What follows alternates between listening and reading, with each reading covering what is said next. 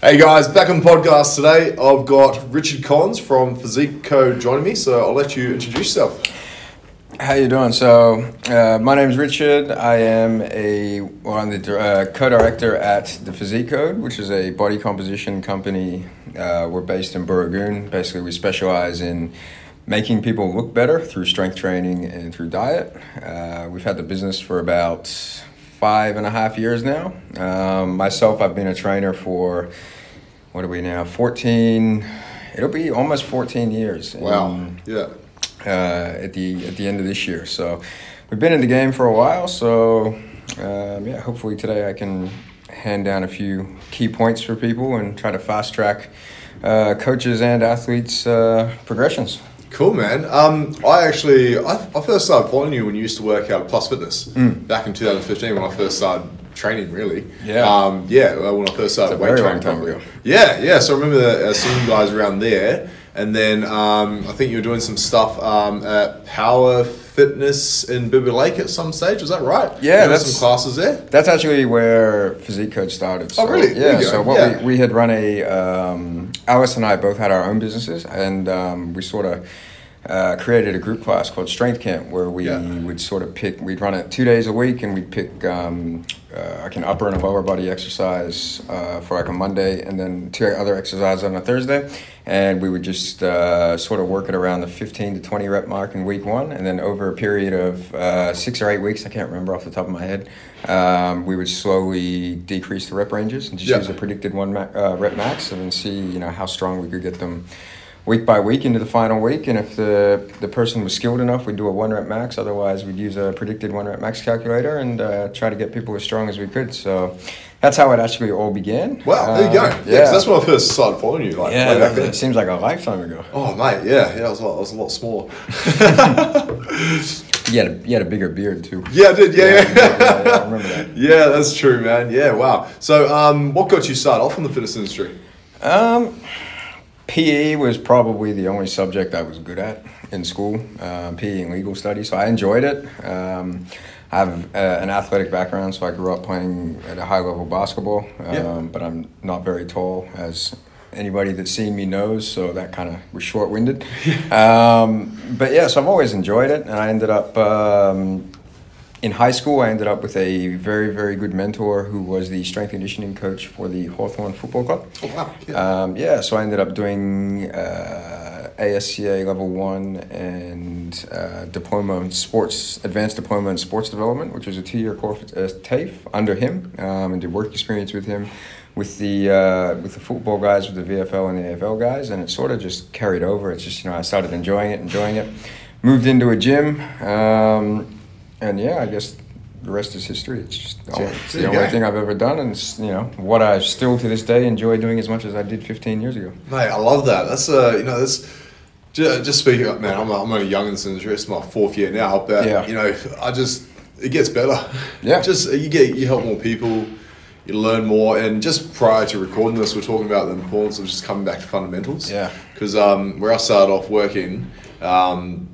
As a PT, my very first gig, they were very overcomplicated of everything. And then once I left there, I was like, fuck, it's actually a lot more simple, eh? Yeah. You just break stuff down, just take your time with clients, and like I said, helping people be more compliant on things. Absolutely. Sorry, that went off track a bit. No, but talking exactly about how that, how from where you start and then where you are now, you can just enjoy it more.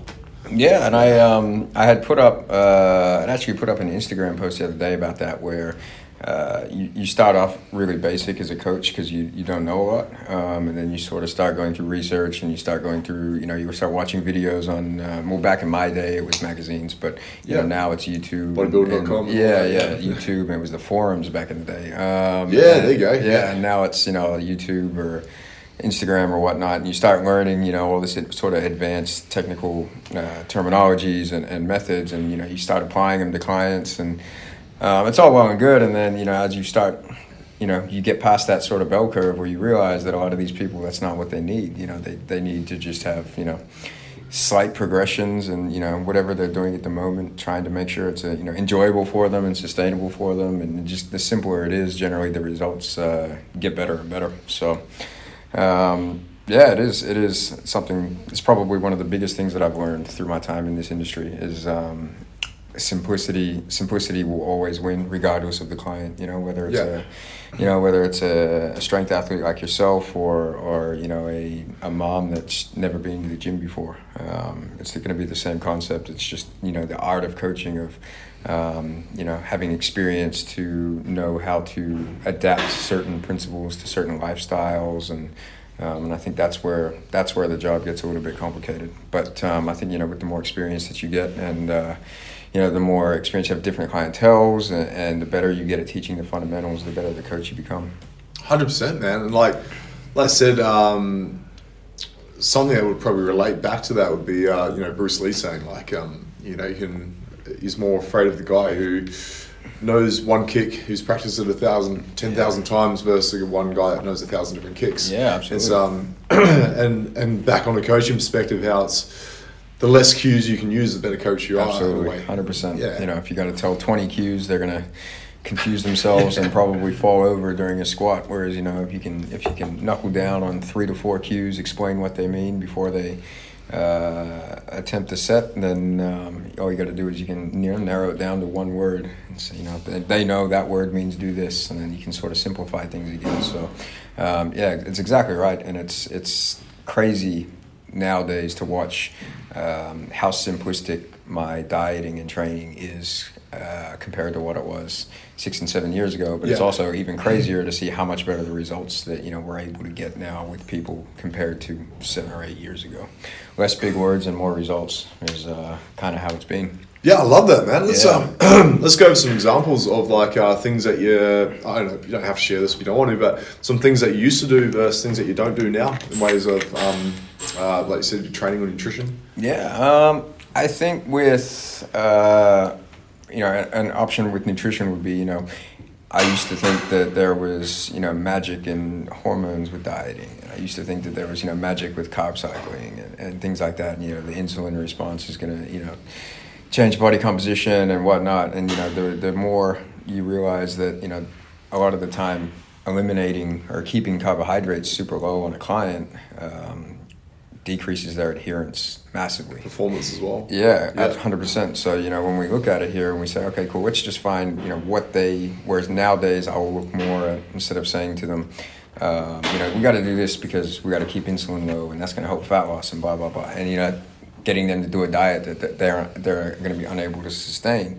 Nowadays we sort of look at it and go, okay, cool, let's have a look at, your current diet and let's try and create something that we know is going to put you into an energy deficit, eating roughly the same foods that you are now, because that's going to be easier for your lifestyle. And, it may not be the perfect 100%, nutritious diet. However, it's a progression from where it was before. Yeah. And they're starting, they're getting the result that they're after, whether it's weight loss or fat loss or whatever it is. And then, what I find is when we do that, their buy-in becomes a lot higher because they're getting results. And then you can sort of start adjusting and changing things a little bit more as needed as you progress and as you educate them. So I think that's been a huge thing nutritionally, which would be, again, going back from this is the way you have to do it, and trying to impede what I've read and what I think is the right way, and that's the way to go, compared to now being a lot more flexible in the approach to make sure clients can actually stick to an energy deficit, which is hard enough as it is, and tracking can be annoying enough as it is. So we want to make it as enjoyable as we possibly can for them. Mate, I think you nailed it right on the head there. Just like make it enjoyable for the client. Yeah. If you give them something that they know they're progressing on, two, it might not be perfect, but that doesn't matter if they're enjoying it, right? Yeah. And they're enjoying the process. They keep coming back. They keep going, all right, cool, what can we improve on next? And they get excited about the results. I think that's one of the best things about this job or career, if you even call it a job, because you enjoy it so much. You just see, by seeing that progress, it makes you enjoy it more. Absolutely. Yeah. And I think, and it's, one of my mentors, Alan Aragon, was explaining it. When I was having a chat with him a couple of weeks ago, and he was saying it is almost one of those things that comes with maturity, because as you get older, you start to realize social situations a little bit better. Whereas like when you're a newer PT, generally newer PTs are, you'll be 18 to 21 or 22, and they haven't dealt with a lot of the lifestyle factors. Yeah, with the lifestyle factors that parents have to deal with, or as you get older have to deal with.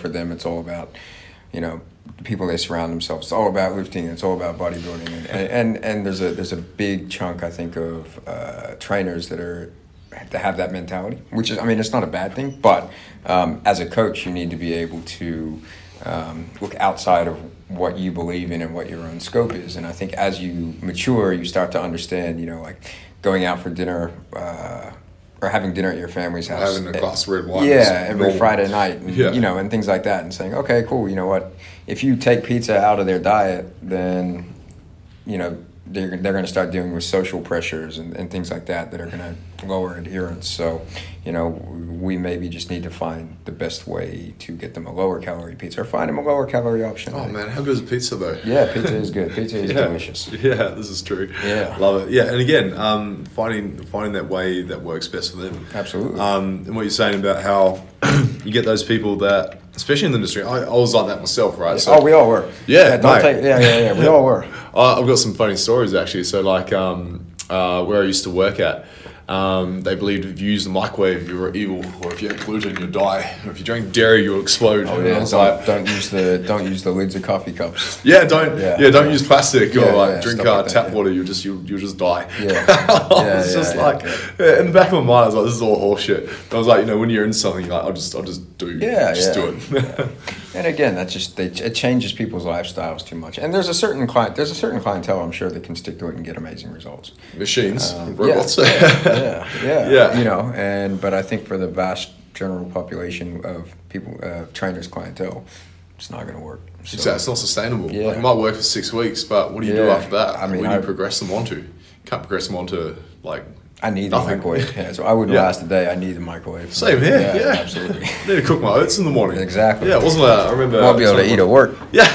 I used to tell my clients, you can't have oats because you can't cook in the microwave or something. Yeah. I'm like, what? Yeah. And now, if I told that to myself, I'd shut up. Yeah. What are you talking about? Absolutely. I got plenty of clients. I got one of my clients who's a few days out from the ICN at the moment. Yeah. And she's still eating her normal food she eats in her off season. It's just obviously the intake's a little bit lower. Tweaks. Yeah, but I mean, she's still eating, all the fruit, all the oats, all the, if she's fitting into her calorie intake, and it's not as much now, but she's still fitting in some sweets so she doesn't go crazy and helps her adherence, and they're still shredded to the bone, so it works. That's what matters. Yeah, absolutely. Yeah, they're looking good and they're eating well. It's the adherence that's the main thing that you've got to get right with clients. Yeah.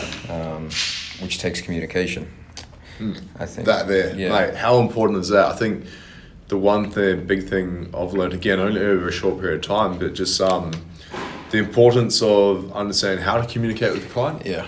And listening to them too. Yeah, just being able to listen and hear what they say and hear why they're saying it, not just exactly the words they're saying it, but try to see underneath what they're trying to say. Absolutely. Yeah, that's a big thing. It's a huge thing, and I think because when the better, and again coming back to it, I think a lot of the art of coaching comes with maturity. And I think there's just situations that as the trainer, the coach grows as a person, you start to understand clients a little bit better and start to understand situations that they're having a little bit better. And I think when you're able to adapt and understand and create either diet or training programs that can revolve around that, the results that you start getting become better and better and better. I love that. Yeah, that's so true. It's amazing how simple it can sound, but how easily you can overcomplicate. And I think that's a good message for any listeners who are new in the industry: is don't overcomplicate it. Yeah, absolutely. Like I'm a friend of mine now. She's just started in the PT industry, and she's doing a mentorship thing, and she's getting bombarded with all this different stuff. And I was like, who are these mentors again? And I'm like, just be careful how much they're telling you, because how much of that you might actually know and how much you might actually need to use is like a very small amount. I think there's a big thing in the industry now where people teach to sound smart. Yeah. They're not. So there's a difference between teaching, and I'm saying this, I do a lot of mentoring with trainers, and this is just one thing that I come across seeing what other trainers have learned and from other mentors and whatnot, is that people teach to sound smart. So they're not teaching to help the trainer, they're teaching to show how much they know. That's unfortunate, isn't it? Yeah. So and I mean, it's not that it's wrong information. It's just also, it's like, have a look at your target market. Who those clients you're going to relate that to. If you're teaching a coach that is working at Good Life or Fitness First or somewhere like that that's dealing with general population and moms that just want to lose a little bit of weight, is understanding and having to know how many total sets weekly is going to be max for recovery compared to what's going to be the minimum effective volume. Whereas that stuff is all correct and there's a place for it, but it's also people need to learn that let's just show how to regress an exercise and progress a squat. So right, basics. And be able to help them move better and be more stable. And those things are all progressive overload. Those things are all just simplicity that is going to get clientele results. That you don't have to go into read every single study and whatnot to be a good coach.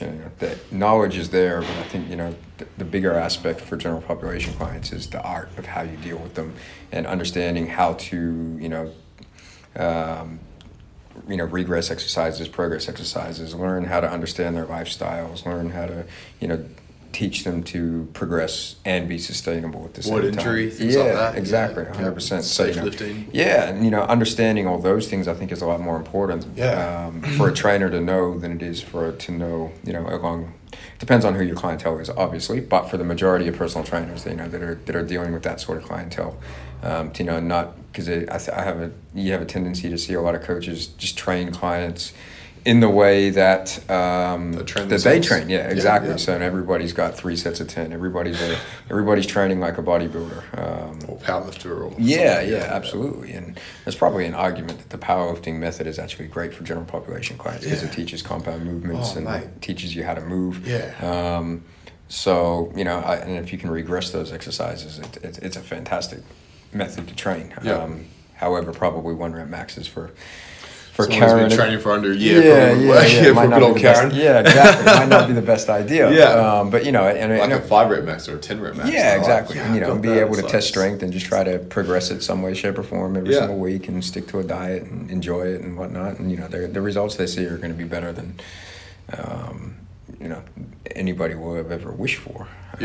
So again, coming back to it, I think it's just simplicity. That first point that we had said about keeping things simple is always the best way to go.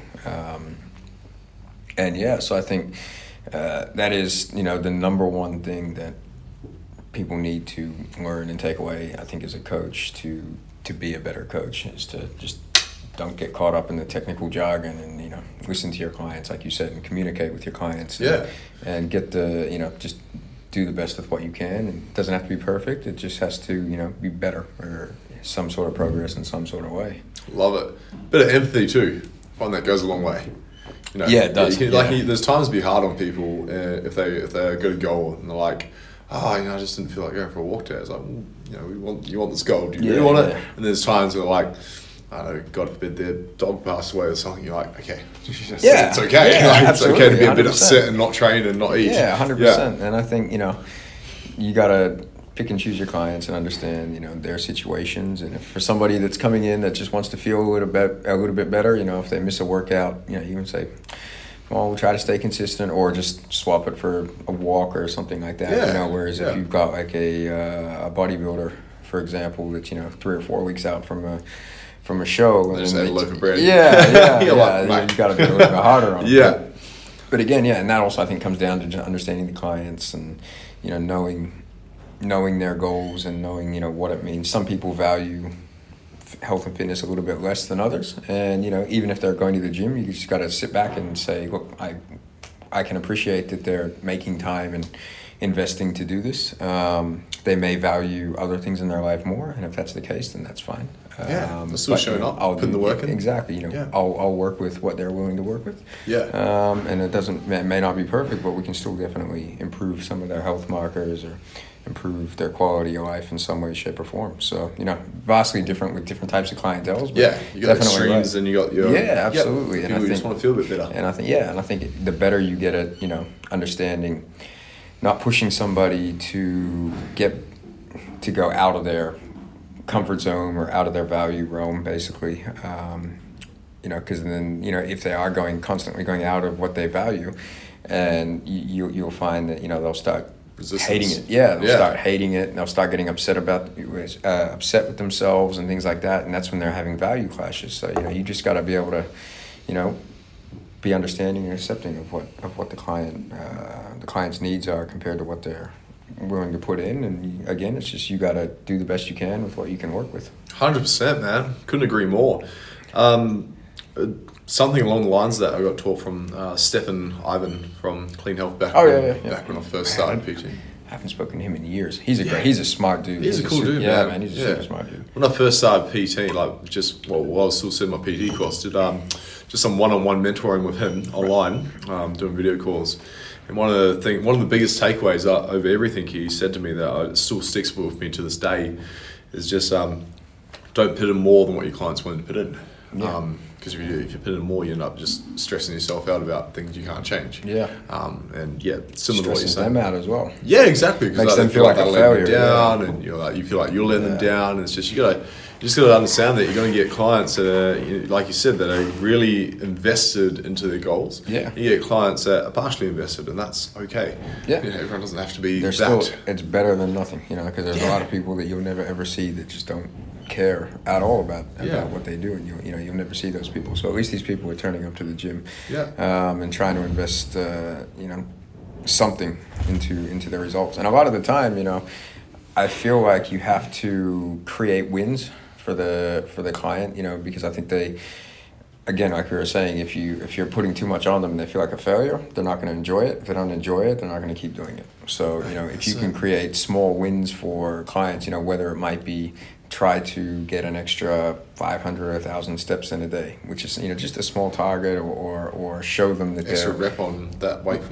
Show them they're progressing in the gym, or they've lost, whatever their goal is, and if you can create small wins for them, a lot of the time, they have a positive affirmation with training, and then they start going, oh, okay, I'm actually enjoying this now. Now I'm going to dedicate a little bit more time to it. So they start to value it a little bit more.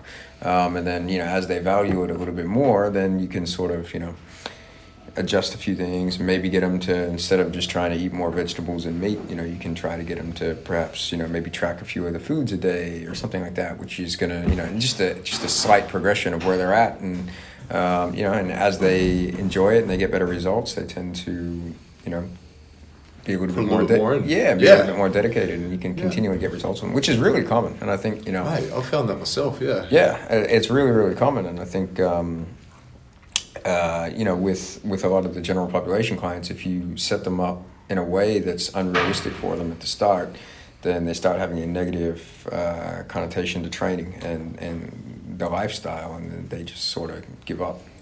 So I get it's about finding that balance and understanding and being able to communicate with the client and understand, what they're doing, what their lifestyle's like, and create as many wins as you can for them.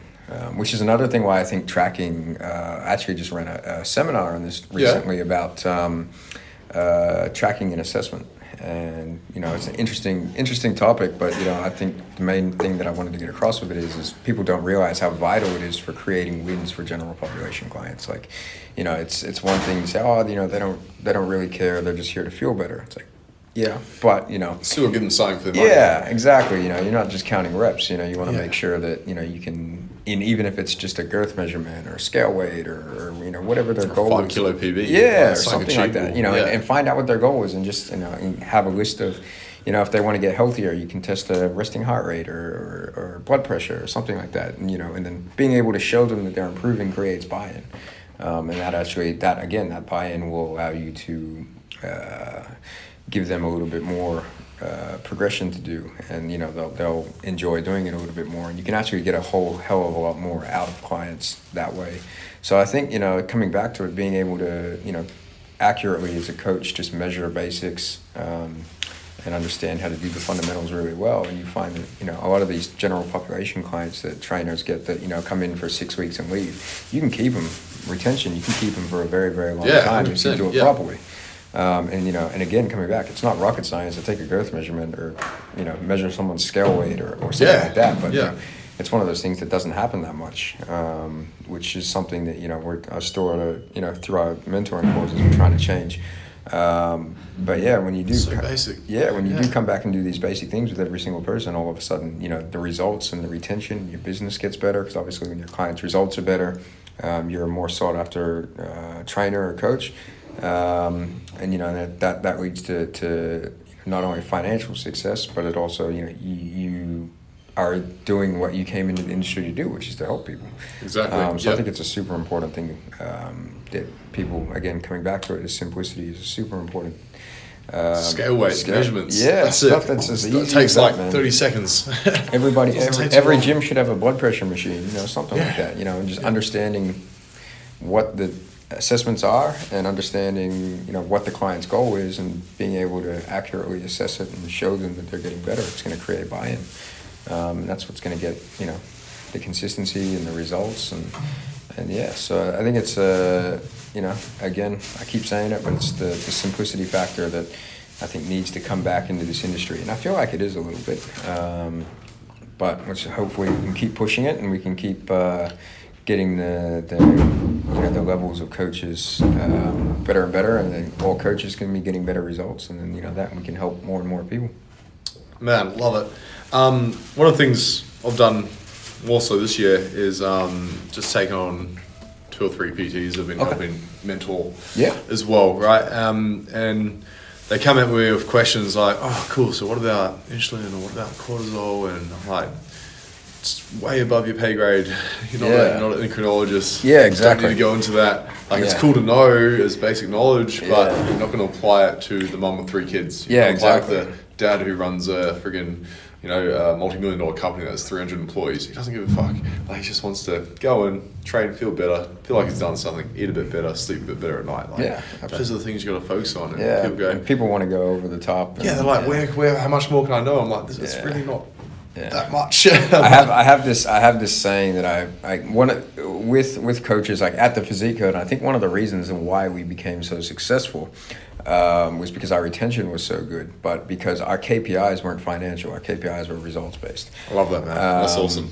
So we've had business coaches coming over and saying to us, you could be doing this. You can get this many leads, or you can do this or that, or X, Y, and Z. And for us, our educations all come from teaching people to master their craft, which is what we're saying that we use in the mentorship is, the better the trainer you become, the more successful the business, be able to provide as much value as you can to your clients, and your business will be in turn become successful there.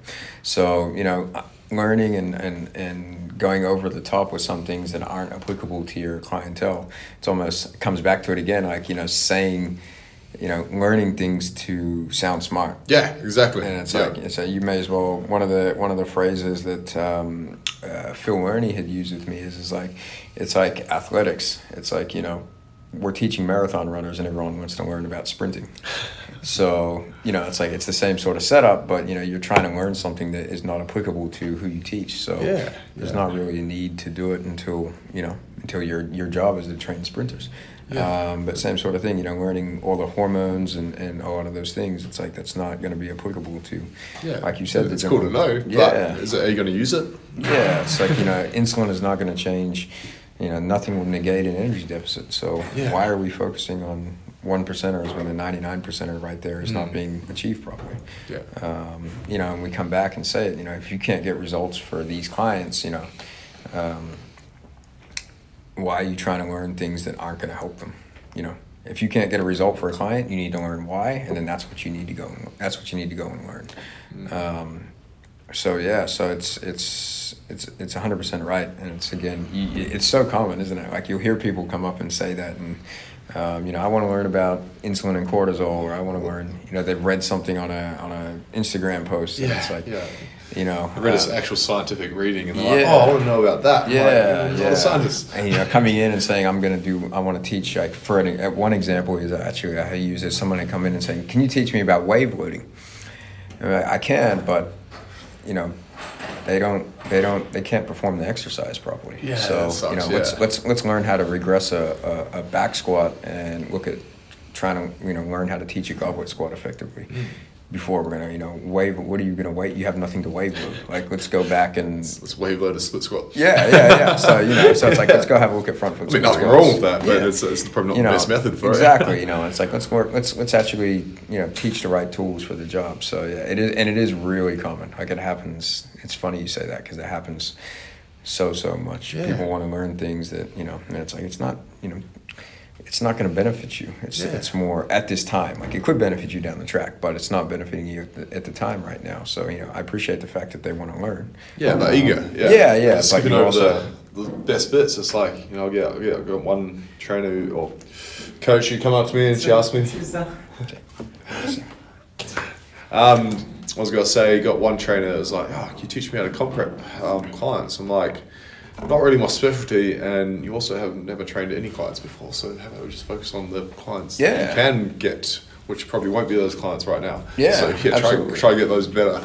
And I mean, one of those things that we always say is, like, if you can't get somebody from 40% body fat to 30, you have no business trying to get someone from 15 to 5. That's a whole different ball game than it is. So it's like, if you're struggling at the 40% to 30% by changing lifestyle factors, then don't even bother. Forget about it. Yeah, don't even bother looking at contest prep. People, want to.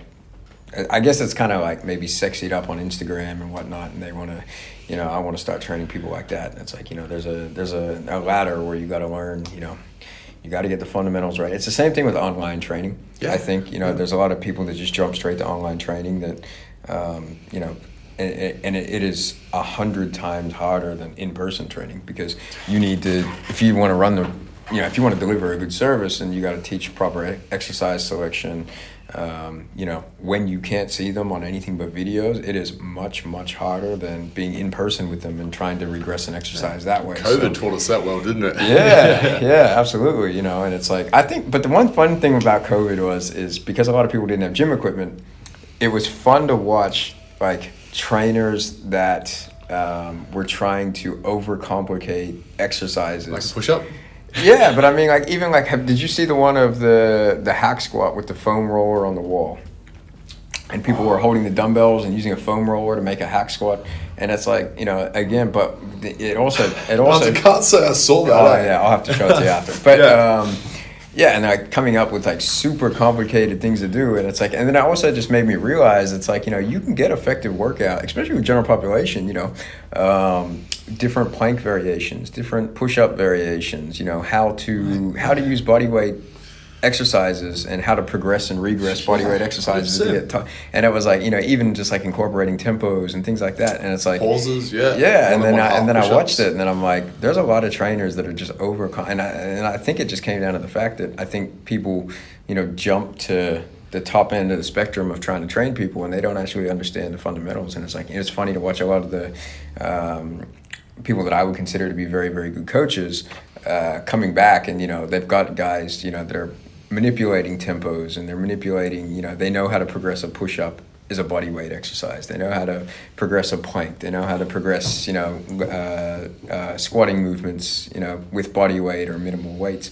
And it was just really fun to watch, how everybody approached that whole situation.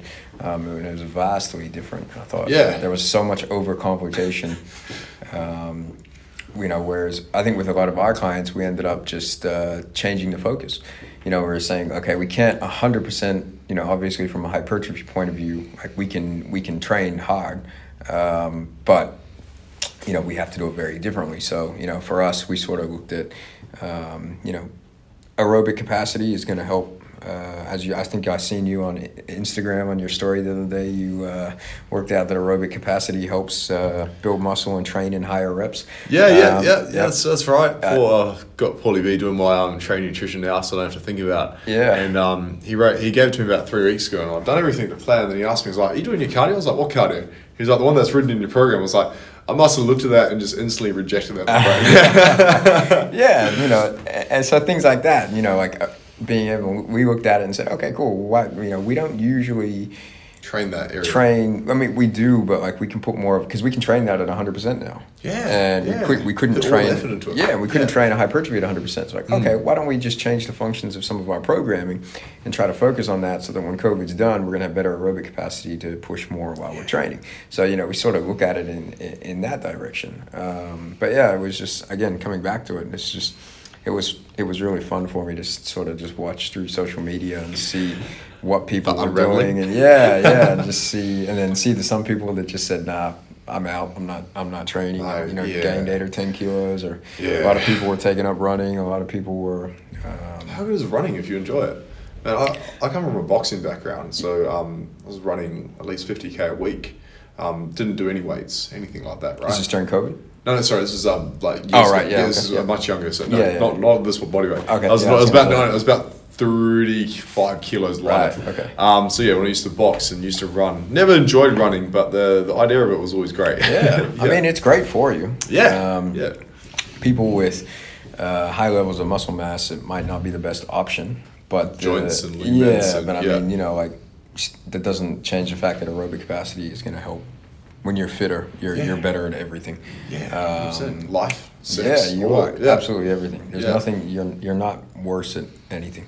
So, yeah, it's metabolizing food. Yeah, absolutely. Yeah. You can eat more. Yeah, 100%. That's probably the best part. That is the absolute best part. Absolutely, yeah. So it was, it's just fun to watch how everybody sort of handled that situation. But it's been good. That was a fun time. But again, the trainers, I think, that comes back to it, that know their craft really well, and have taken the time to learn the fundamentals really, really well, ended up doing much better. Yeah. That was what I had seen. I know a few other people said they saw it a little bit differently, but for me, I think that's how I viewed it, the COVID situation. But it's just another tick in the box for Simplicity winning out again. I just don't see, there's no way around that. Love it. One of the things I notice, more from a strength perspective, my clients that really sucked at benching, that I'd be using and these guys have been training for a few years, and they had good benches, and I was like, fuck, why are they plateauing on their bench? I was like, tried this method, tried that method, that didn't work, and then COVID came, I'm like, all right, cool, send me your push-up videos. I'm like, fuck their push-ups are shit. Yeah. I'm like, oh, here we go. Now let's teach them how to do a push-up. And then teach them how to do a push-up, and they're like struggling to get 20 out, and these are big, strong dudes. Yeah. And next minute they're getting 100 out, and they come back in the gym and hit a PB on the bench press. It's like, wow, that's all I need to do. Just teach them how to do a push-up properly. You got to regress to progress sometimes. Yeah. It's funny how that works, isn't it? Yeah. And just, getting proper scapular retraction and being able, and again, even with the movement patterns, like keeping hips up a little bit higher, it's fun how that works. You'll find that, even same thing with squatting and, coming back and doing goblet squats for a while. I think, and just using exercises that you wouldn't usually use. I know like Chad Wesley Smith was saying where he put an extra, he said 25 or 30 pounds on his bench press, and he said the only thing he changed was he added pec flies into his workout. Yeah. And it's like, just a couple hypertrophy, just a couple tiny little things, and which is, and the reason that I bring that up is, we have a look again at COVID, and it's like people had to do things out of their norm a little bit, which is, it's not necessarily, and they're like, oh, I'm not progressing because I'm not doing what I'm always doing, and it's like, well, I mean, you weren't progressing before anyway, so maybe we should try a couple of these little things where, as you said, like coming back and regressing and trying to get better and try to create a little bit more stability and whatnot, and it comes back and it allows you to hit, even from a strength point of view, like you said, but also from a bodybuilding point of view. When you're a little bit more stable, if you're able to lift a little bit more weight, you're able to get a little bit more volume out, which are going to be the key drivers to hypertrophy. All of a sudden, you strip back, you've been forced to train the basics a bit, and you come back even better. Oh, you love it too. Yeah. And it also gives the joints a bit of time to recover.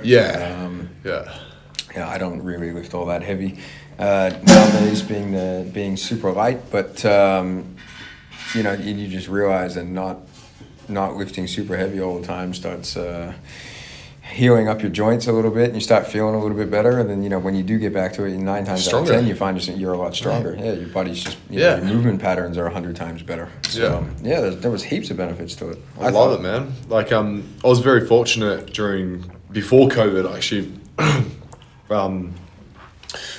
soon as I started hearing gyms were closing down in America, I was like, I'm sure they're going to close down here eventually. I'll go buy some gym equipment. You're a smart man. Yeah, and I was like, because I remember saying to one of the trainers, and this was on the Friday, so he's like, because I kept my deadlift bar at the Revo gym Right. for my clients to use, and he come in to use it. He's like, where's your deadlift bar? I was like, I've taken it home, just brought in some other equipment and all that. I said, gyms could possibly close. He's like, nah, that won't happen. Yeah. And Sunday, got the news, and then You're not Monday, open tomorrow. yeah, they're closed. And so I was very fortunate that literally 4 days before I'd had my equipment arrive, set up my home gym. And but again, it wasn't a lot. It was just a few bumpers, bar, and some dumbbells. The only ones I could get were 30 to 50 kilos. Dumbbells? Yeah. That works for you. Yeah, so it worked for me. You're a strong dude, man. That works for you. Not well for my clients anyway. Yeah. But yeah, and one of the things I did, I just for my own training and pretty much most of my clients, we just went like a good old 10 by 10. Yeah. And just hammered it, and Yeah. just 10 sets of 10 on a push press or 10 sets of 10 Yeah. on a deadlift or something, and just Coming back to real that basic. simplicity, and it Yeah, worked. real basic. And I did that for about 8 weeks, which is usually a bit longer than what I do any phase of training for. But I come back and hadn't benched for 8 weeks and hit a 20 kilo personal best on my bench press. Yeah. Just from dumbbell pressing and just friggin' variations of bench press and working on Trying to get creative. Yeah, pec flies, things like that. And just getting more creative with the small amount of equipment I had. And that it's amazing how sometimes you just step outside of that box of where you are to just think up some new shit. Yeah. Yeah. I took from here. We were trying to set a good example, so we didn't actually use the gym here through COVID. So I took a barbell and I had about 50 kilos of weight plates. And that's literally all myself and my partner used. And I wanted to get leaner. My health markers were declining a little bit. I think just stress from the gyms closing and whatnot. And so I just said, all right, I'm going to completely change my training. So I started running. Because where we live, it's down by the river, so it's got that's nice, mate. really nice running views. Yeah, which area? Applecross. Yeah, I used to live in Adel then. I used to run along that. So you got the Adel big dog park there, and you used to run from there along that to the point out near Applecross there. So we're right near the Applecross foreshore. That's so nice, man. Yeah, Such a nice place to run. Yeah, and it was still hot then, so we were out running, and the barbell I had 50 kilos, and I'm like, all right, well, what am I going to do? So I just started creating barbell complexes. And just going through 10, or 20, just doing front squat, deadlift, back squat, push press, and then just do like 40 rep sets. I ended up doing that 3 or 4 days a week, and then running, starting at 1 or 2 Ks, and then pushing it up to 5, and trying to get as fast as I could at 5, and I'm still doing it now. So love it, man. Yeah. So that was a benefit that came out of it as well. And I think a lot of the training with clientele at the moment, a lot of clients are enjoying it, and I've learned a fair bit about, running, which I probably wouldn't have known before, which I've actually been able to incorporate into work a lot more, which has been really good. So clients are, getting more value out of us as coaches. Yeah. And that's good. Like, I really encourage it. Like I said, I used to run a lot, but I never enjoyed it. It's not something I really enjoyed. I can sit on a bike, I can go for a walk, but running, it's... I have to alternate my conditioning work, because if I do something for more than 3 weeks, I start hating it. Yeah. Like for me, I have to give me a week or two to get used to it, and then a week to try to get better at it, and then I hate it. So I tend to alternate through skipping, through the air. Good skipping. Yeah, when you're a boxer, of course you like that. Yeah. Oh, mate. Yeah, so skipping, running, air bike, stuff like that. So I'm always trying to do something just monitoring health markers and things like that a lot more, which is good. I feel better. I'm training going back to hypertrophy training. It's so much easier now. Like, it feels better. I don't gas out as much in sets, so I'm getting more volume up. Yeah. The higher rep sets aren't... Keep up with your partner when she's walking. Yeah. She does 20,000 steps a day, man. It's crazy. Yeah, I can't do that much. That's not for me. But it's been good, man. And it's been, again, coming back to it, it's just all that simplicity that, and understanding it. I think maturing and understanding that there are ways of training outside of bodybuilding and body composition that, because a lot of trainers, that's how they train, and that's what they like, that's what they fall into the bracket of. being able to come out and understand, for like yourself, being able to understand, and from having a boxing background, there's people that they just need to they need to solve their energy balance equation, and they've got to eat a little bit less, and they probably need to be more active. And if boxing is something they really love doing, that's your best chance to get sustainable output. So it's perfect. Yeah. And again, like I don't know the first thing about boxing, so I just wouldn't teach that because I don't know how to do it. But and that's like as a trainer, those are things that a lot of my clientele may like doing that. So this is probably something I should learn the basics of. And I think a lot of trainers, once they start broadening their horizons outside of their own training and what they like, I think they're going to become much more successful coaches. I love that, man. Yeah. It's funny, actually, you bring up boxing. It's not something I get asked about a lot, whether I'll coach people for boxing. I'm like, it's not actually my specialist. Like, I was taught how to box. I know how to box, but it's not something I coach. Right. Yeah. Again, more personal preference. It's just because I did it and fought amateurly. It was like my life's work during 2 years. Yeah. Right. So every day for 2 years, pretty much. And it was like when I look at boxing, I take the serious side of it. So when clients are, can you teach me how to hit pads? I'm like, how about I teach you how do we just like move and lift and get all the good stuff done and then we go from there. Like there are boxing coaches out there that can teach you. Yeah, absolutely. Yeah. And that's, again, staying within your lane sometimes. What's that? Staying within your lane. Yeah, that's true. And I think, coming back to it again, like a lot of the courses for boxing, I think, like the boxing for exercise courses and stuff like that, which are amazing. A lot of trainers are going to be quick to write them off. And say, that's not yada yada. And it's like, but it's going to help people's adherence to exercise. So exactly. They all do have their, Body Pump has its place. Body Attack and a lot of those Les Mills classes definitely all have their place. They're a good starting point. Yeah, they're a wicked starting point for people who just want to. Like, I was never really one. When I first started off, I never thought I'd be one to run like group sessions. Now I run about 10 group sessions a week. Okay. Just small groups because there's people that want to train with me that hate lifting weights. Yeah. They just don't want to lift weights. Okay. Or heavy weights, more so, relative, if that makes sense. So they don't mind doing a 50-second burst at like a lighter weight and going around in the circuit and just giving each other shit the whole time. So like little things like that. Something I never thought I'd do, but giving myself a chance to do that when I first did it, I was like, this is actually really cool. Yeah. I was like, I get a lot of banter out of this, get a lot of enjoyment. And it creates that positive affirmation with exercise for the clients. And, that's what's going to be sustainable for them. And that's at the end of the day, that's what it's all about, is finding that sustainability for them. Yeah. So it's so important to be, to keep being able to branch out and understand and communicate, coming back to it, and communicating to clients and, finding out what they actually enjoy doing, because it might not be the optimal way to go. If somebody wants to look a certain way, it might not be the optimal way. Exactly, but if it's going to make them show up 3 times a week. And improve them, we know that consistency is going to win every day of the week, and adherence is going to win every day of the week. So if we have to map out a plan and that's what we've got to work with, then so be it. We'll still get results. And they're going to be better results than forcing them to do something they don't want to do. And they just only show up like once a week and don't really put everything into it. Yeah, because they don't enjoy it. Hate it. Yeah. So again, finding things people enjoy. That's where you're going to get. That's where you're going to get the result. I think that like I said, the better the better coaches get at doing that, and the better coaches get at communicating with clients and understanding, what their values are towards exercise and life. Let down the ego a bit too. What's that? Let down the ego a bit. Yeah.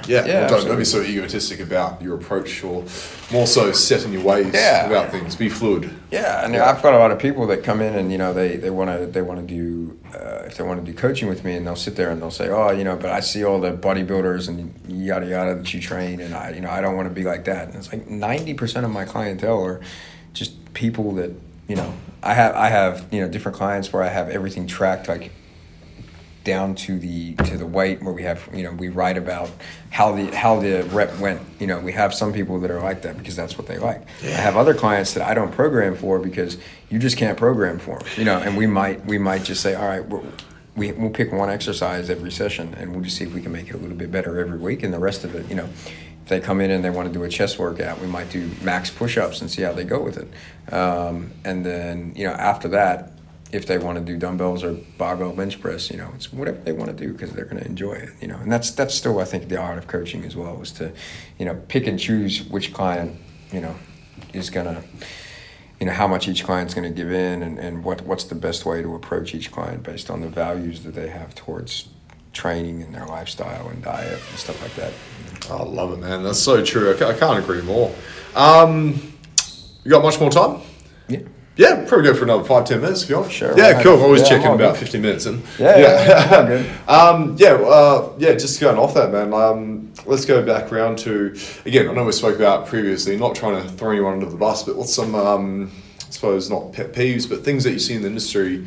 Again, we spoke about people overcomplicated. What are some other things that you find we could pinpoint, if more so giving advice to people about things?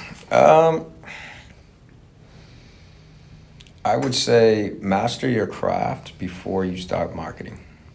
This is the big one for me. I am actually extremely passionate about this one because and if you ask anyone that comes to my seminars that does my marketing, it drives me absolutely berserk.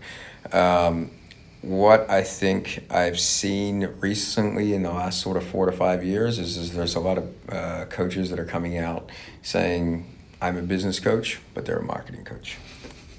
And they come out and they get a hold of these trainers that aren't doing very well, and they say, suck the last bit of money. And they say, I can have you get X amount of leads, and you'll have this many new clients, and then their eyes light up because they think about money, and I think that's the fastest way to not last in this industry. And if I had any advice to younger trainers, that's what it would be. It would be, don't get suckered into that.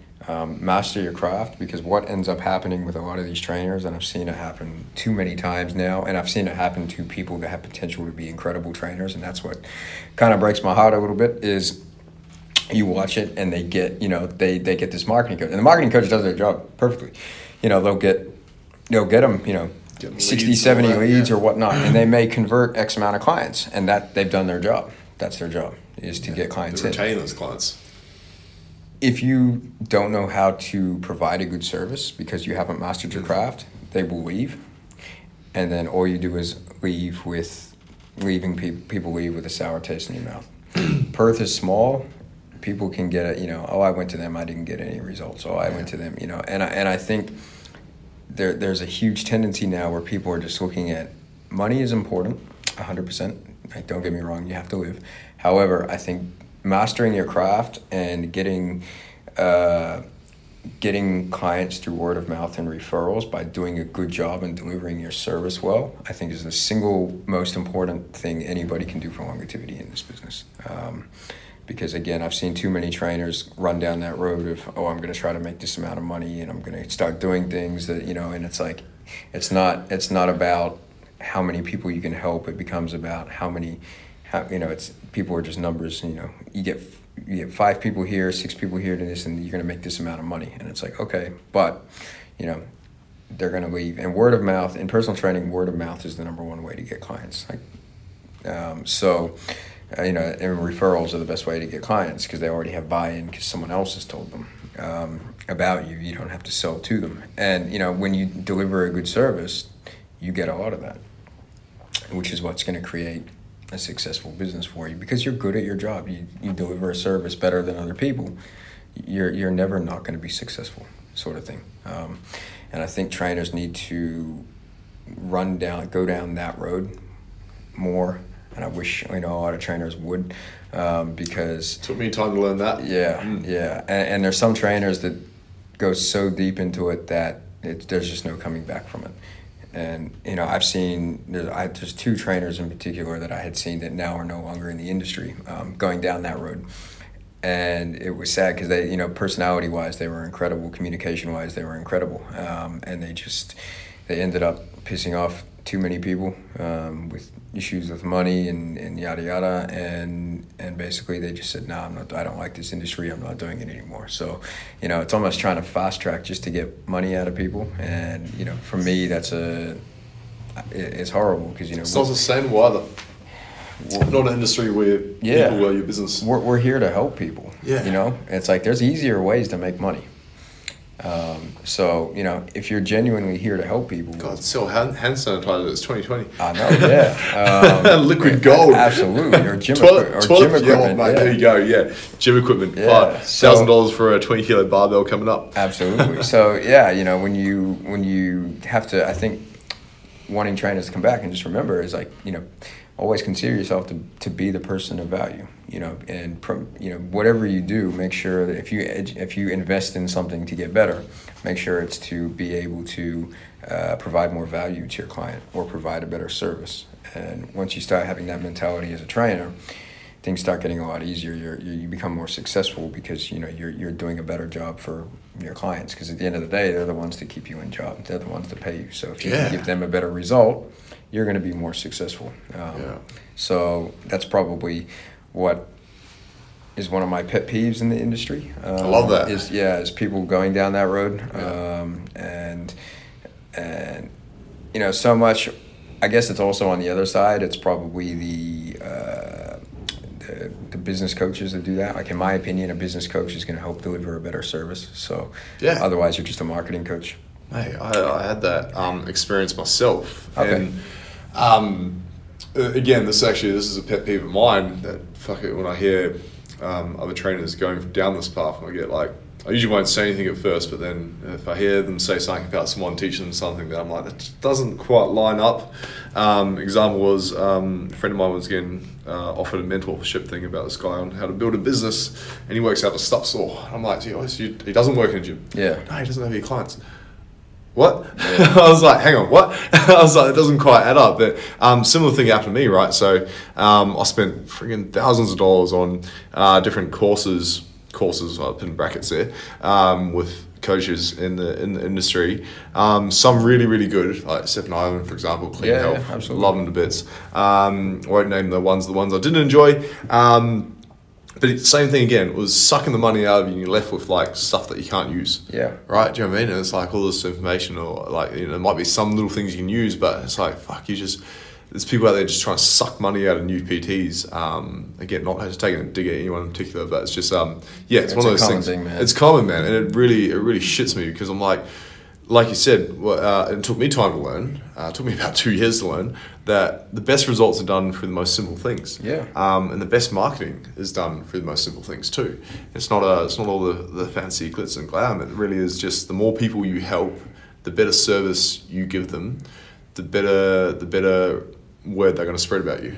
Yeah, and that's your business formula, right? Yeah, that's how the server works. A fun fact, and I've said this on about 100 podcasts, but one of the things that we were super proud of at Physique Code is we, up until recently, and it's only a one-off time, we'd never paid for marketing in our life. We never sponsored an ad. We've never done anything. We sponsored one ad, and we didn't get anything out of it. And we never did it again. Yeah. So we built a business to over 300 clients. Yeah. We've had 5-6 trainers where this is their job, and we haven't paid for marketing. But what we've done is we do our job really well. We get a good result, and then we post about it. That's all it takes. Yeah, and that's literally so. Again, coming back, and it's word of mouth. And I think the clientele that we get now that inquire with us. Know what they're in for. Yeah, and their buy-in, like going back to what we were saying before about buy-in, like when you can start with a client and you get their buy-in better, then you can, they have more trust in you, so that they'll believe, with general population clients sometimes they'll be like, oh, I'm not going to do that, that doesn't sound right, or my friend told me this, so I'm going to do that instead. Whereas our buy-in is really, really good, so we could tell somebody to wake up in the middle of the night and do star jumps, and they're going to do it, But because we wouldn't do that, but we could because our results. Just think of some better cardio if you're already in bed. Yeah, absolutely. But you know what I mean. So it's like we because we've done so well with clients, and that's what we focus on. The buy-in's already there when people come to talk to us. And we haven't had to go crazy with marketing like. You don't see any flashy videos. You just see pictures of results and word of mouth that we get all our clients from. And I think that's how a successful service business should be built, in my opinion, anyway. And I think it's worked for us. I agree. 100%. Yeah, it's worked for us. So I can't. Yeah. If you tell me wrong, I'm probably not going to listen anyway. Yeah, mate, it's worked for you. Which is probably a bad trait, but that's okay. But oh, mate, I love it though, because another way I got put it to me is like, and the more people you help, the more money you make. Yeah. And the longer you can help people, the longer you're going to make that money for. Absolutely. So if you look at it like that, instead of going, the more money you make, the more. Yeah. Yes, it doesn't add up that way if you look at it that way. So you really got to look at it. I suppose on a bigger scale of business, the person who probably does this best in the world is Jeff Bezos. Like, his whole obsession was being customers obsessed. Yeah. He said everything he did was to try better the customer experience. Yeah. Whether it was, buying his own freight line, buying his own airplanes and deliver the cargo and freight quicker, having his own delivery, like having massive factories of every single A to Z item stocked, ready to go. Like, and it all started from selling books. And he's like, how can I better this? And if you look at it like that as a completely different business to fitness, but it's just that same principles of being just customer obsessed, and realize that you are in the business of people and customer service. Yeah. Does that kind of tie in? Yeah, man, that's 100%. I couldn't have said that better. Yeah. And I was lucky enough to learn a lot of that. I did a lot of mentoring with Phil Learning. Yeah. Who runs the Advanced Coaching Academy. And, a lot of his stuff was the same sort of thing. It was, when we were going in, have a bottle of water for your client there. It costs you $6 to buy 24 bottles. And I tell you what, if you give a client a bottle of water before the session starts, they're going to love that. And that's going to be a bigger impact on them than the 40 cents you paid for it. That's something they're going to remember forever. Yeah. No one else is going to do it. Things like that where it's like, improve your service to the customer. Yeah. And your retention becomes much higher. Yeah. Which is, and it's always, the other thing that he had said is it's easier to keep clients than it is to find new ones. And it's more expensive to try to find new ones all the time. Yeah. So with that whole marketing, you got to continually put in money for ads. And whereas if you just get your clients and you hold them with a good service, you don't have to pay money. Man, I love that. Yeah. Something I do for anyone listening, and this will probably go against what a lot of coaches would do, is every 3 months I go out and buy all my clients just a bottle of wine, bottle of nice red, because I like red wine. I might not drink it very often, but most of my average age of my clients is between 30 and 50. They all like to have a glass of wine on the weekend. Yeah. If you've got clients who've got more bigger goals, then they might not drink it till Christmas, but that's okay. They've got something there. They got 3 bottles from me to remember me, and they're like, oh, that's right, my coach did that for me. But little things like that, right? It's Absolutely. Just investing back into your clients, and giving back to them. Improve the customer service, and at the end of the day, we're in a service-based industry, and I think a lot of the marketing stuff, the way it runs, it could be great for a product, but people advertise training as a product, I think, nowadays, and I think it is, people need to come back and remember it's a service. Yeah. And so you gotta, the better you master your craft, the better the service you're gonna deliver at the end of the day. So love it, man. I think we're gonna have to change the name of this one to the art of coaching. No, the simplistic art of coaching. I think would be a good name. Call it whatever you want. And we can get back. We can delve. You have no idea how deep we can delve into this topic. Yeah, this is like my passion. I love it, man. So we could. Are you going okay for time? Yeah, we're good, man. Yeah, man. If you want to keep going, go for it. We could have done this all day. We could do 3 episodes. Trust me. Ask any of my mentor students. We could do 3 to 5 hours of this, and it would be easy. Yeah. But yeah, it's just it's one of those things, and it's becoming more common now. I think the whole, every time I get on Instagram, I'm seeing these ads or fitness coaches. Let me show you how to earn X amount of money. They're annoying, eh? Yeah. And you look at all the top coaches in the industry, and they do things really, really. They're all really good at the fundamentals. They're amazing at them. It doesn't matter whether it's like a Sebastian Orb kind of guy or a bodybuilding coach. And even like a lot of people, this might be an unpopular opinion, but Mark Carroll sells those challenges that he does, but the amount of education and value that they get for that is massive. So I could say a few words on that. Yeah. So that's just coming from what people that I know have done his challenges. I've got a few clients that come across from there, and they're like, I was just on low calories, and then not really given anything more than that. And, okay. So there's a different point of view, but from what I've seen, from my perception of it, like it's given a lot of value for how much it costs. Yeah. Again, that's a product though. That's not a service. Oh, you say a lot of value for how much they charge. Oh, okay. Oh, for the actual, because like I think he runs those challenges. Yeah, it's like the 8-week whatever it is. Yeah. Like he has like 100 hours of video Oh, content wow. on exercise selection and stuff like that, which is is a product.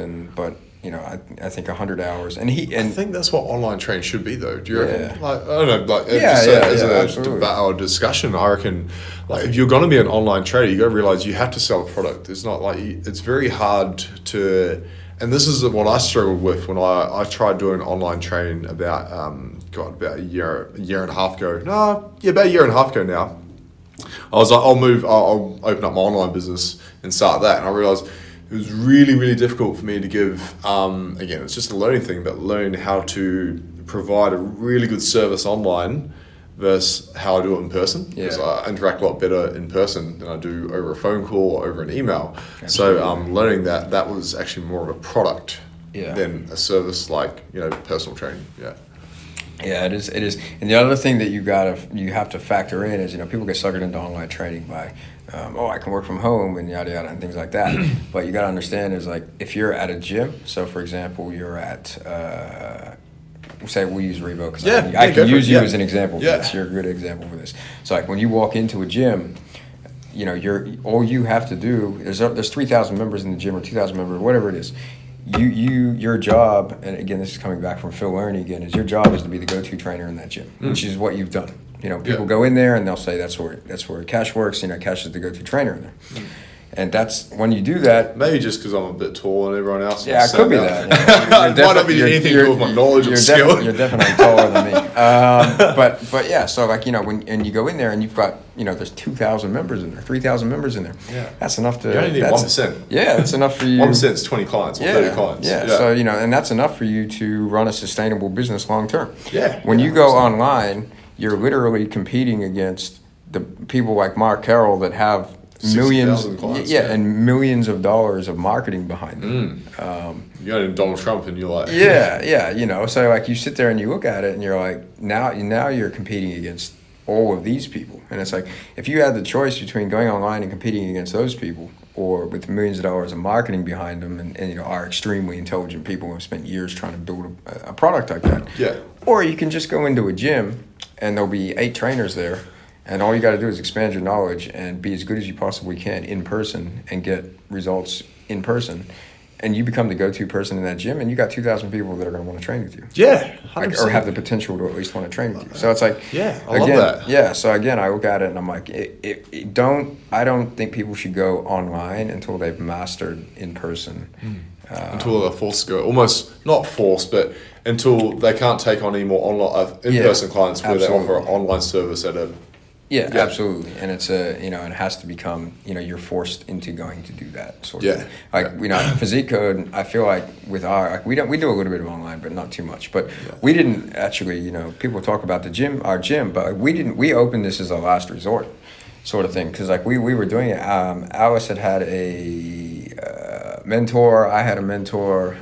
We had to pay rent for myself, all the mentors, her, everything like that. And we looked at it and we're like, we're paying more in rent to these gyms than what we would do if we had our own gym. So what are we doing? Like, why are we paying $900 a week in rent for our trainers when we could end up paying less than that and have our own facility, which is obviously going to be a better service because it's not going to be packed full of people and everything like that. So that's when we moved. So we didn't, we weren't sitting here like, oh, yeah, we need to open a gym. It's almost like that progression of it doesn't make sense to continually work in that area. And it's the same thing with online. It's like people just jump into it because, it looks easy. Freedom goals. You can sit out by the pool and work, which is fine. I mean, but you got clients. You got to earn your stripes up to that. In my opinion, anyway. That's how I look at it. I believe that wholeheartedly. Yeah. Actually, just share a little bit of insight. What works well for me out of one of the Revos with my online stuff is Revo Claremont also is based right near the schools. Right. So the private schools and the unis. You got. Yeah, my brother went to one of those schools actually. He went to the blue and yellow one. I can't remember the name. Christchurch. Yeah. So I'll just on the other side of that. Anyway. And a lot of uni students too from Notre Dame and UWA. Okay. And generally they live off 2-minute noodles. Yeah. We like uni students, not so much private school kids, but they actually work. If you're in a gym around the area and they can't afford your, $100 or $120 per hour session rate per week, then having an online option actually works really well for people like that. So it's just something I found for any listeners out there who want to look at doing an online option. As a way to offer a service that can still help people. Yeah. Because I'm like, how do I train these guys that really, they fucking train hard? Like, you know what high school kids are like, and young uni kids are like, on the bench, you're just like trying to smash it out and going to failure. I'm like, if only I can help these guys. I was like, how can I create a little product that doesn't take a lot of my time, that has all the videos self-explanatory, and just teach them how to lift. And again, that's that's good, because that's identifying your target market, and solving a problem that they have. So. And again, that's what you have to do. That's business. It's, exactly. Finding your targets and solving their problems. And it just sometimes it just takes looking around who's in your gym. And just finding that demographic, because even though a lot of my clientele are people that live in Claremont, the mums of those, or the dads, all those sort of people, so they've got money. Generally, the kids don't. So when you look at it, like who has what type of service, and you got to know which one to target that towards. I mean, not having so many that you run yourself short, but just knowing your target market again. Absolutely, And that's a key to, your business, and having a look at, if you're in a roar type gym, and looking at it and looking at what kind of clients are you targeting to train, and you're not because bodybuilders in most commercial gyms are 1%. You're severely. What is general population makes up like 85% of most commercial gyms. It's like, all right, these are my target market. What are their problems? Well, their technique's probably not very good. They probably want to lose weight. They don't know how. Just not drinking enough water. Not walking enough. Absolutely. So little things. And again, like the content posts that I put on my Instagram, very similar sort of structure. I look at the target clientele for the physique code, and I write down a list of issues that they have that they may be facing, and I try to make Instagram posts around it.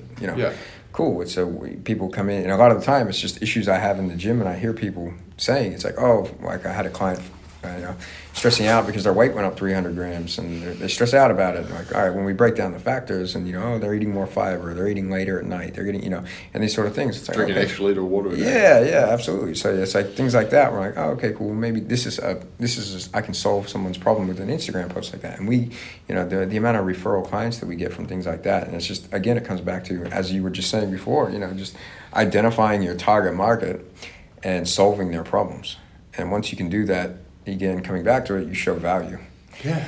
And if you can add value to somebody, to a potential client's life, they will 9 times out of 10 join. They'll purchase the service. And I think, that's it's not any harder than that. But I think people kind of overcomplicate it. Yeah, and they don't go with simplicity. It's like, what kind of clients do I train? I train moms. Okay, cool. What? They want to lose weight. Okay, cool. What issues do they face when they're losing weight? Don't post up someone at 1% body fat on your yeah. page, or you at 1% body fat if your target market is someone trying to lose 5 kilos. Yeah, exactly. If somebody just wants to get healthier and active, posting bodybuilders and stuff's not going to be a great idea. Exactly. Scare them away. So, you just got to understand your target markets, and which is something I learned the hard way, because, we used to post majority of our physique athletes and people doing photo shoots and like that, and we used to have a lot of people that would message and say, I really want to train with you guys, but do you take on people that are general, like moms like me that just want to lose? And and I sort of realized it, and I'm like, shit, we get a lot of clients that are, we have a lot of clients like that, but the way I was posting and marketing when I was younger it was more, I was almost like an ego thing, like I was trying to show off, like, to other trainers. Just like, these are my clients, look how good they look, and I was like, fuck, that doesn't work. Nah, it doesn't, really doesn't. Maybe it does for like a 1% of bodybuilders. If that's your only type of clientele, right? And I was like, all right, we need to pull this back a little bit here, and we need to, show people that clients can relate to, and talk about content that clients can relate to, and we sort of do that. And from a business point of view, it's not all flashy, like posting selfies of abs and all that, but at the same time, like the business is the inquiry lists that we get now since doing that are through the roof. But it's just because we've worked out our target client. And you're authentic too. Yeah, absolutely. Just do what works, and you just keep it Keep it simple. They understand it. Must have said simple at least a million times, but Yeah. in case no one got the message, keep it simple. Don't. Yeah. So it's and again, even with the bodybuilders and stuff like that I train, I do the same shit. Yeah. It's just they value it a little bit more, so you can push them a little bit more. And Push them a little bit harder and train, Yeah, drop yeah. the calories a little bit lower. Exactly, and understand that it's not all sustainable, and you can do that with them. Whereas general population, it's the same process, it's the same principles. It's just understanding the client, understanding the goal, and adjusting based on how you communicate with the client, what they're willing to give, but besides that, it's the same process. Energy balance equation is really, really fucking important for bodybuilders. Yeah. Just as important for somebody that's never been to the gym before that wants to lose 2 kilos. It's just about the process and the art of coaching to work out how to adjust it for them in a sustainable way. For somebody, it might be dropping their Friday night pizza from an 800-calorie pizza to a 400-calorie pizza. For other people, it might be readjusting their entire day and setting up a meal plan where they have to weigh their food. If that's their full-time job too. Yeah, absolutely. So, very different if you've got like a 12-hour job and you try and do that. Yeah, exactly. It's the same simplistic fucking approach for every single person, but it's gotten lost these days. Like people are trying to Let's bring it back, man. Yeah, people are trying to jump. So that's what we've been trying to do in the mentoring is just try to simplify shit. And it's really cool seeing a lot of the trainers that I work with that are getting really, really good results now. Their businesses are growing because obviously they're getting really good results, but they're not doing anything fancy. They're just doing their job properly, I guess. And then it's end of the day, moral of it. Do more of that. Do less of the other fuck around garbage, ego stuff, and you'll find that it's a very easy industry to succeed in, I think. But you just have to, solve problems. That's your job. You're a problem solver. I love it, man. Yeah. I reckon that wraps it up. Perfect. Mate, thank you for coming on board. Really appreciate it. No problems, man. In ways of how people, for my listeners that don't know who you are, how do they reach out to find you? I'll let you drop some information. Yeah, so you can search on Instagram at Physique Code. My personal page is Richard_Physique Code. And we have a website, which is www.physiquecode.com. Nice and easy. 3 easy ways. I love it. Like I said, thank you, Richard, for coming on board, mate, on the podcast. I hope your listeners really enjoyed it. The Richard's Instagram handle will be dropped under the description on the podcast. Please click on, go give him a follow, and check out his awesome page. Thanks, mate. Thank you.